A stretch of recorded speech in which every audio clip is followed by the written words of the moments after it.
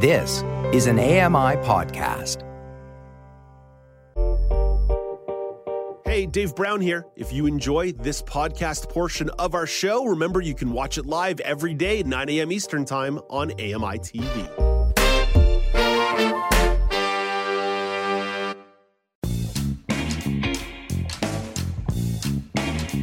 Welcome back to Now with Dave Brown, coming to you on AMI TV. I'm Alex Smythe, filling in for Dave while he is away on vacation. Today marks the 59th anniversary of the assassination of U.S. President John F. Kennedy. Since his death, it is estimated that more than 40,000 books worldwide have been published about Kennedy and his legacy. Author Dr. Stephen Knott recently offered his contribution to that ever-growing canon with his book, Coming to Terms with John F. Kennedy. The book is available in audiobook format on Audible. He's speaking to us today from Canton, Massachusetts. Hello, Dr. Knott. How are you doing? Hello, I'm doing fine. Thank you very much for having me. Oh, thank you for coming on. So you worked at Kennedy's Presidential Library in Massachusetts. What made you want to examine his legacy and presidency with the book? Well, I grew up, as you mentioned, in Massachusetts in a Kennedy worshiping family. And I use that term worshiping with some precision because for Irish Catholics of a certain age, the fact that John F. Kennedy sort of broke the religious barrier in terms of the first Catholic president in the White House, that made him something of a saintly figure in the eyes of my parents. And I sort of inherited that almost worshipful attitude towards President Kennedy. So my first job out of college was at his presidential library. My parents could not have been happier. Over time, my own political views began to change somewhat, and I moved more in a conservative direction. And I thought at this late stage in my life, it was probably an appropriate time to go back and look at President Kennedy, not through the kind of rose-colored glasses that I grew up with, but in a more objective manner. And so what were some of the perceptions that you may have had of his legacy when you were younger and when you went to look back and explore again? Like, what were some of the changes that you saw in his legacy or your perception of his legacy? When I was younger, I bought into what in the United States they commonly referred to as kind of the Camelot myth, that this was an era, this brief presidency was an era when a very young, intelligent, handsome president ruled over the country, and it was a mythical take on the presidency. In fact, Jacqueline Kennedy is the one who used the term Camelot. I managed to sort of shed those myths, as I said, as I grew older, and I think I went a little too far in the other direction of dismissing Kennedy, who I actually think was a man of some substance, and is somebody that Americans and perhaps people around the world can admire in 2022, particularly in an era when, at least in the United States, we've had, I would say, a kind of checkered recent presidency, and I'm referring to Donald Trump, that's my opinion, but Kennedy offers, I think, an alternative to the kind of snarling nativist presidency of a Donald Trump, and Kennedy at least attempted to appeal to the better angels, as Abraham Lincoln would say, of the American character. Were there things that you learned when you went back to explore that you didn't know before? And beyond just like kind of what your perceptions that may have changed, but there was new information that you may not have been aware of before? Well, I think the most profound revelation for me, and again, I grant there's speculation here on my part, I used to firmly believe that Kennedy would have followed a very similar path to that of Lyndon Johnson in terms of American involvement in Vietnam.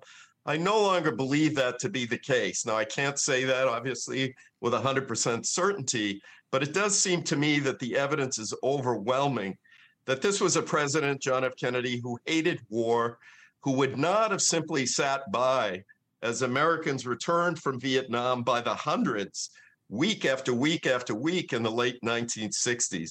That just strikes me as something completely contrary to John F. Kennedy, who, as I said, despised war, had seen war up close and personal during World War II, had lost 2 crew members on PT-109. This is a man who hated war, and I just don't see him going down the same path in Vietnam as Johnson did. How can when we look back at history, How can we kind of stop ourselves from examining past leaders through, as you mentioned, those rose-colored glasses and really get into the heart and examine the pros and cons of what their true impact and legacy is? That's a great question, and it takes some work. And I realize that all citizens don't have the time necessarily to do the kind of work. But one thing that's important is to withhold your judgment about political figures until a certain time period has elapsed. And I would argue at least 20 years, to allow the partisan passions to cool, to allow your own emotional commitment to various political figures or political movements to cool, and to apply just kind of a cold reason. Use your intellect. Go and look at a variety of sources.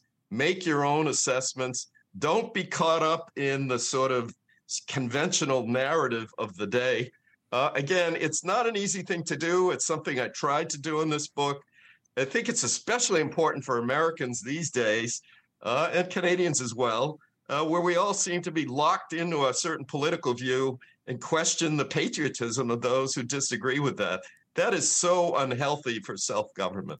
Well, and the thing I think of when it comes to Kennedy specifically, it seems like opinions and passions are split. It's either going to be, he is one of the greatest presidents ever. He could have done no wrong. And then on the flip side, he's one of the worst ever. There's division there. There's no middle ground. It's like, oh yeah, he was fine, or oh yeah, I disagreed with some things, but that was it. Like, why do you think it is in his case that it's that polarizing, that nature, the legacy that he has?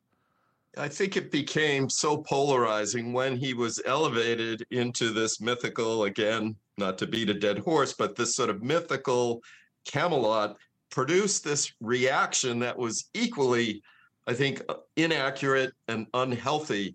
And it did lead to the creation, as you said, of sort of two camps, the mythology believers and, for lack of a better term, the haters.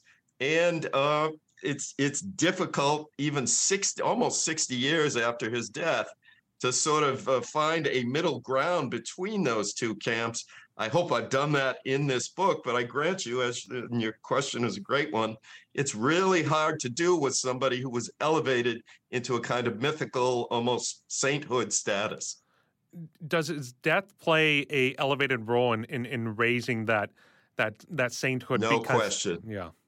No question. Terrific question. Yes, the fact that this young 46-year-old president was killed in broad daylight, sitting next to his beautiful 34-year-old wife, who, by the way, rarely traveled with him on these kind of domestic political trips. It was kind of amazing that she was even there. The fact that this was, the funeral was televised straight for the next 72 hours, which was the first time the American television networks had done such a thing. All of that, the tragedy of this young president's death, contributes to this mythology, and it makes it very difficult to sort of separate fact from embellished fiction. So yes, no question, the circumstances of his tragic death make it all the more challenging to find the real John F. Kennedy. And finally, I want to kind of get your perspective. Based on all the research, the information compiling this book, did he have a positive or negative impact during his time in office? I would say in terms of the public sphere, the man that sort of used the powers of the presidency, the so-called bully pulpit, to appeal to what is best in the American past. This was a man who knew how to deliver a speech, on some occasions a very moving speech. So I admire the president who called their fellow citizens to engage in a form of public service, to give back to their country for something. I think Kennedy's establishment of the Peace Corps is a great example of that, for instance. On the downside, of course, this was a man who led a somewhat checkered private life, and on occasion that private misbehavior bled over into his public life. And that, of course, is not a president or a person that I particularly admire. So like all individuals, this man had his pros and his cons. In the final analysis, I conclude that the pros outweighed the cons, but I certainly understand those who might disagree with that take. Dr. Knott, thank you so much for chatting me about JFK and his legacy today. It was really insightful. Thank you. I enjoyed it very much. Dr. Stephen F. Knott is a professor at the National Security Affairs Department at the U.S. Naval War College in Newport, Rhode Island. Hey, Dave Brown here. If you enjoy this podcast portion of our show, remember you can watch it live every day at 9 a.m. Eastern Time on AMI TV. I'm Margaret Shepard of the AMI podcast, Tripping on Air. Every month, my co-host Alex Hajar and I spill the tea on what it's really like to live with MS. Watch Tripping on Air on YouTube or download wherever you get your pods.